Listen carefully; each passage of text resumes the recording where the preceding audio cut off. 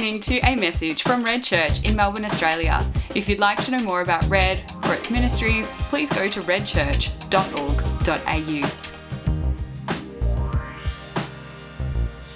Hey Red Church, so great to be in our second week of our new series, Our Lives, His Vision.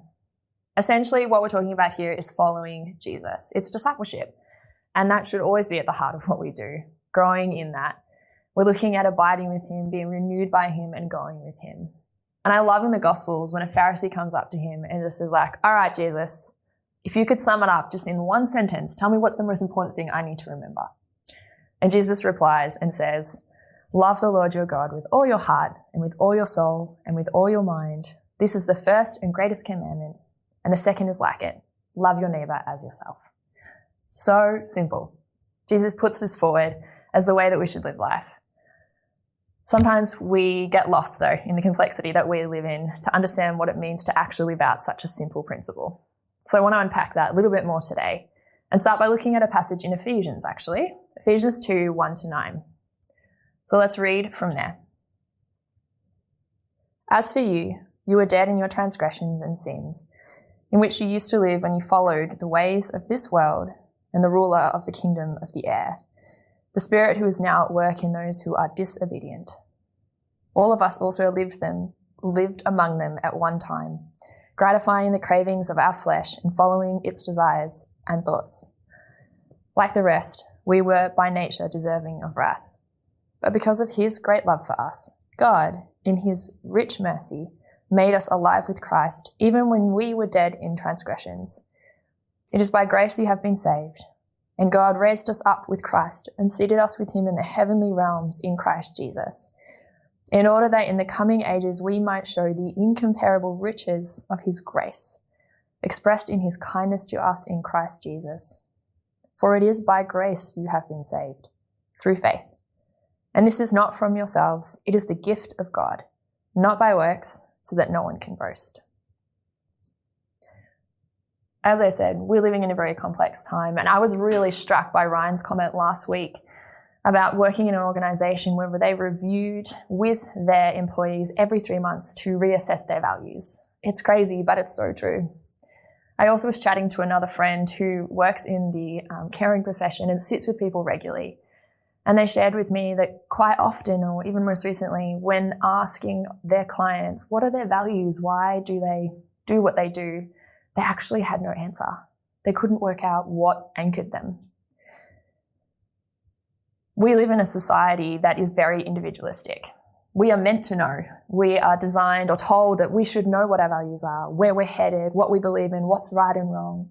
Actually, the sign of adulthood in our society is independent thought. Once you reach that, you've become an adult. That's what we encourage. That's what we put forward. That's what we're taught at school. And do you know what? It is good. It's based on the original influence of Plato and Aristotle, the philosophers who were Greek, who talk about having this inner voice of understanding. And secondly, that idea of dualistic thinking. Individualistic cultures are based around innocence and guilt, whereas a collectivist culture is based on honour and shame. The way that we understand the world, the way we operate in it, what is of importance, how we judge others, how we judge ourselves sit in these frameworks. It's interesting though, I think in 2021, our individualistic society has changed that even further. The innocent and guilty was based on a moral framework, was based on biblical teaching originally, but that's become much more fluid now. There are so many things that are changing. And to be honest, if we're really looking at it, we probably sit more in pleasure and pain as our way of valuing and working out how to navigate the world. That's the compass we're given. If it feels good, do it. If it doesn't, avoid. That's the messaging we get. Maybe you know this, maybe you've heard it before. We talk about it a lot at Red, but it's important to reiterate because we are immersed in it. And do you know what else? It doesn't actually answer some of those deeper questions that we ask. These questions of humanity that we all ask at one point in our lives or multiple times throughout. The cyclical questions of who am I? Do my choices matter? Am I loved? Can I make a difference? And sometimes we get to these questions through our circumstances, through choices that lead us to these, when circumstances changes personally, corporately, globally. break in relationship, or even a point of exhaustion when we've tried to answer them over and over again with that value system of pleasure and pain and understanding and breaking everything down into this dualistic thinking. Today I want to ask you, where are you at? What are you asking? What rises as I ask this question? This takes a little bit of vulnerability, and I really want to encourage you to sit with this. I'm going to ask more questions throughout, but it's because it's important to look at this. It's a space of vulnerability because firstly, it's confronting sometimes. Confronting to not have an answer to the questions of who am I and what am I meant to do with my life. It gives us a sense of hopelessness sometimes. It can be confusing because sometimes we think we've worked it out and then circumstances change again and again and we lose our footing. And finally, it can be exhausting because old scripts can rise in this time and they're painful. I'm not lovable. I have nothing to offer. I'm not enough. We don't want to sit there, and our culture encourages us not to. But we need to be able to recognize these. These questions are important to who we are. That's why they keep coming up. We need to look at this because this is humanity's cry. This is my cry and your cry, to understand this. In the passage we just read, in verse 2, it says, "You were dead in your transgressions and sins." When we try and use the culture's way of living, we end up at dead ends. It feels hopeless. There is a sense of no life in it. The Message version says, "You let the world, which doesn't know the first thing about living, tell you how to live." Are you tired of that falling short of what you had hoped for? I think it's really helpful to look at the word sin in this passage because it comes up a few times. Growing up, I did a Bachelor of Theology, and we talked about sin as the definition being missing the mark, which is somewhat helpful, but then somewhat not. Basically, it's not living in the way that God designed us to, which is the most life-giving way to live in his law and live in his presence. But as I was reading, I came across two other descriptions of the Greek. The Greek word for sin, and forgive me, my Greek's not amazing, but it's hamartia. It actually can be broken down into two different ways that we sin or engage in that. One is a sin of omission, which is an error in understanding. It's our thinking and feeling. And the second one is a sin of commission, which is a speech or action. So the first one, omission, can be as simple as not believing God is who he says he is. For me recently, I had been overwhelmed by a number of circumstances and realized it had crept in for me, thinking that God wasn't actually going to intervene, that he wasn't bigger than the circumstances. And I found myself having to confess and reclaim him as King and Lord of all things. It can be as subtle and as little as that. The sins of commission are a little bit easier to find. And although it's an uncomfortable thing to talk about, it's really important we realize it. Because as it says in Romans 3, "For all have sinned and all fall short of the glory of God." The truth is, no matter who you are, we struggle with this in different ways, and we continue to. But there is hope. This is why Jesus came.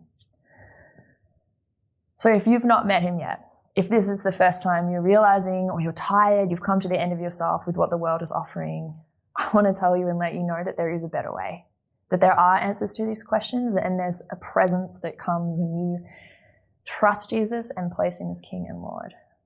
At the end of the service, there'll be opportunity to pray and ask that if that's where you're at, if you're seeking and you're desiring to know who he is and understand what the fullness of life can be like, living with him, then I encourage you to take that step today. If you've been following Jesus for a while, then today might be a reminder that we need to confess in the ways that we have missed the mark. These might be minor or major. It doesn't matter. This is this thing of following Jesus. The word that we use in theology is sanctification, which again is a bit convoluted. But basically, when you declare Jesus as King and Lord, he is your Savior. You are saved. But sanctification is the ongoing work of becoming holy. It means to be set apart. The way someone said it once was, I was saved, I am being saved and I will be saved. When Jesus returns, we will live in our fullness. We will no longer wrestle with sin. But for now, we're in that in-between time. And so we have to keep coming back to that and allow ourselves to continue to be sanctified, to be made holy, to be more like Jesus. Again, this requires humility, vulnerability, honesty, and really, at the heart of it, to acknowledge that we have a need. We need Jesus. It's important to be familiar with our depravity, to hold that, to recognize that, to see that. Because the gospel needs to be something that we live out, not just in a moment, not when we just first met Jesus, but actually ongoing. It's not just a story, it's a lived being. Jesus is alive, and his offering of life is continual. That sense of being sanctified and made holy. It's the resurrection power. In the Message version, again, of this passage, it says in verse 8 that saving is all his idea, God's, and all his work. All we do is trust him enough to let him do it. When we ask these questions, when we look at the depravity and the struggles and the sins that we found ourselves falling into, which we all do, we need saving from this. And the question this leads us to is, will you trust him to do that? Will you trust him to save you? And who is God? Who is this God that reaches out and promises to save us? It says in verse 4 that because of his great love for us, God, who is rich in mercy, made us alive with Christ even when we were dead in transgressions. How does it describe God? With love and mercy. Goes on to say in verse 6 and 7, and God raised us up with Christ and seated us with him in heavenly realms in Christ Jesus, in order that in the coming ages he might show the incomparable riches of his grace, expressed in his kindness to us in Christ Jesus. God shows grace and kindness towards us. This is who we're putting our trust in. This is how he sees you. He sees you with the eyes of love. He shows you mercy, grace, and kindness. There's a really beautiful illustration of this that I'd love to share with you. So I'm going to tell a little bit of a story. It's from Les Mis. I'm not going to sing it, which will save you and me some embarrassment. But if you're not familiar with the story, it starts with one of the main characters called Jean Valjean. I think that's how you say it. Yeah. He's been a prisoner for 19 years, and it kind of cuts to him being released finally after these long 19 years of being in prison.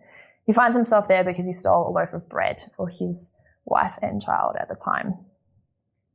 He's given a document that basically labels him as a thief and is reminded of that just before he leaves the prison and is set out back into the world. He goes to look for work and finds himself working in a farm, just doing some simple tasks. Gets to the end of the day and goes to seek his wages. He's paid a pittance and gets really frustrated. And the farm owner says, it's because you're a dishonest man, labeling him, identifying him in that way. Jean Valjean feels quite frustrated, understandably, and walks away a little bit annoyed, but then seeks to find somewhere to stay. He goes to an inn to ask if he can stay the night there. He has money to pay, but the inn rejects him, saying once again, you're not an honest man, we don't want you here. Again, labeling him as a criminal, rejecting him. He sits outside of the inn, pretty despondent and frustrated, still feeling quite locked up despite being free because of this label, because of the way that society sees him. All of a sudden, the local bishop sees him, comes over and says to him, hey, come stay with us. We can have a hot meal for you, a place to rest your head. The little we have, we share with you. And so he takes him in for the night and he feeds him well. He sits around the table with the other people there and then goes to bed. The next scene, we see him up in the middle of the night. He's decided to steal the silverware that his meal was served in. He walks more into that identity as a thief. It's who he believes he is. takes them out, and the next moment we don't know where he's gone, but he's run, basically. Constables have found him, though, and they bring him back to the bishop.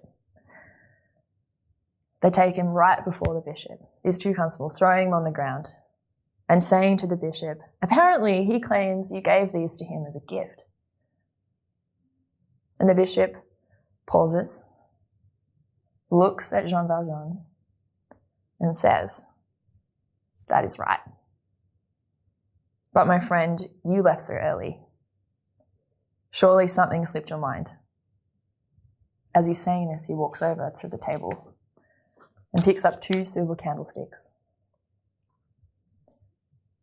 returns to Jean Valjean and hands them to him and says, you forgot I gave these also. Would you leave the best behind? It's such a powerful story and representation of grace. In the midst of Jean Valjean's transgressions, this bishop offers him grace and love and mercy and more. Verse 4 said, but because of his great love for us, God, who is rich in mercy, made us alive with Christ, even when we were dead in transgressions. It is by grace you have been saved. This is the same for you and for me. In the midst of transgressions, no matter where you've been, no matter what that's looked like, no matter what your life has unfolded like, even now, God loves you and looks at you and offers his grace towards you, just as the bishop did. This is what God offers us. There is so much power in grace. And as I get older, as I grow in my understanding of who Jesus is and what it means to follow him, grace becomes ever more real. But only because I have to be willing to look at my depravity. The power of it isn't really known until you recognize your need. We need saving. Grace makes us feel a bit uncomfortable too. It's this weird thing. You can't split it into wrong and right. You have to sit in the middle of it. We are not deserving of it, but also we will receive it, and it's true and it's good, and we do deserve it because God loves us. It's that paradox, which is so much of faith. If we allow grace, why it makes us feel uncomfortable? It's because it dismantles our paradigm of blessing and reward. The two can't sit hand in hand with grace. It interrupts our attachment to status and ego and achievement. It challenges our black and white thinking. As Amazing Grace says in that famous song, it's grace that taught my heart to fear. There's something confronting about it because it exposes our humanity. It creates a real sense of vulnerability, but that's important. And the second line further down, it's grace that will lead me home. It also has the power to take you to the place that you most desire to go, and that's with God, because he is the one who gives it. Will you trust him? All we do is trust him enough to let him do it, to let him save us, to let him come towards us, even when we don't feel like we're worthy. And it's a gift. As we read on in verse 8 and 9, it says, it's God's gift from the start to finish. We don't play the major role. If we did, we'd probably go around bragging that we'd done the whole thing. No, we neither make nor save ourselves. God does both the making and saving. Why am I laboring on this point? I'm doing it because it's really important. I felt prompted to, because it's at the heart of our discipleship. To acknowledge and recognize our cry and our need. It's the same cry of all of humanity, of the people that sit beside you as you listen to this, or the people that you see as you walk and listen. Those in your neighborhood, those in your family, those in your workplace. We all need God's grace and love. And Jesus died for this. If we don't embrace it, if we don't look at it, if we don't bring ourselves towards it, the gospel just remains a story instead of being something that is lived out within us. So how do we keep the story alive in us? The safest place to do this, to sit in that vulnerability, to come to that place of acknowledging and needing and asking for help, is with God, is abiding with him. That's why we need to return to him daily, weekly, monthly, yearly, lifelong. We're going to get things wrong. We're going to need to return. Remember, sanctification is that ongoing process until Jesus returns. Jesus said in John 15, I am the vine, you are the branches. If you remain in me and I remain in you, you will bear much fruit. Apart from me, you can do nothing. Apart from me, you can do nothing. It feels quite harsh. But also let's remember this is about Jesus, as I said at the start. And he lived this. He spoke it, but he also lived it. Throughout the Gospels, you see that he returns to God time and again. He says, I only do what the Father authorizes. He lived this out, knowing he had to be dependent on God.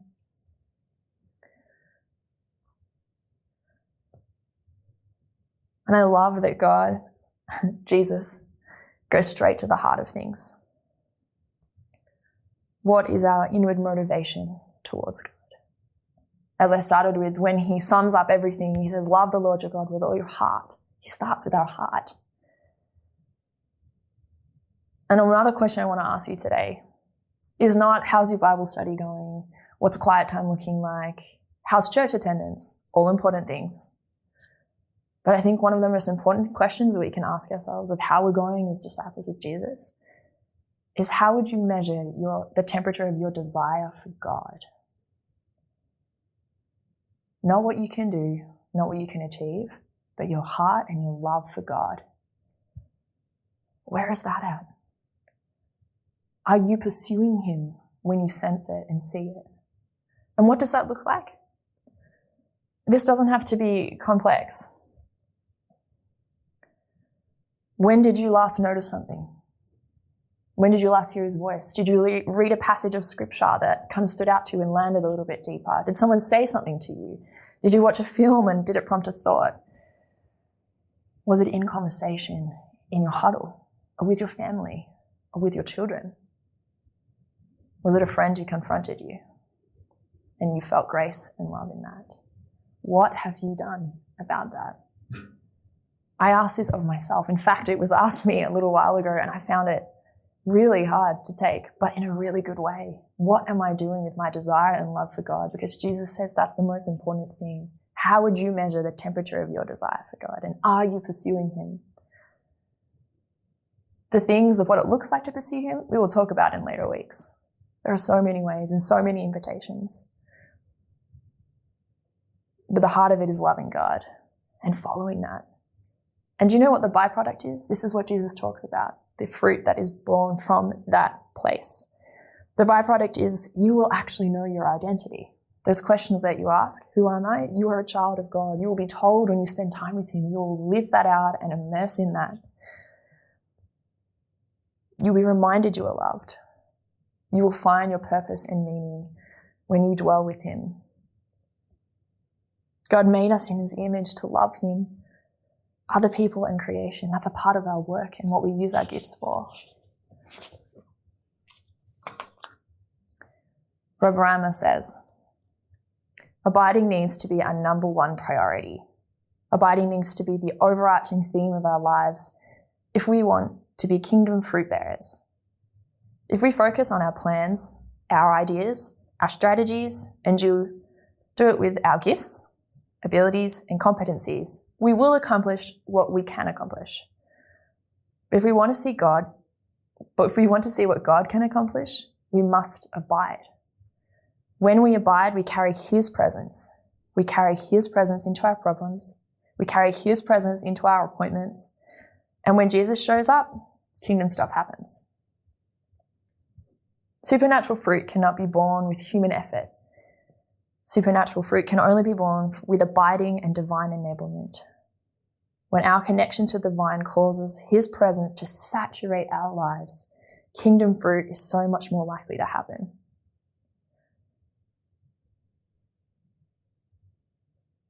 Like so much of our faith, this is cyclical. As I said earlier, abiding, spending time with God, seeking, pursuing, just loving him is something that we need to do daily and regularly to recognize our need. to be awoken to that. And Holy Spirit helps us with this.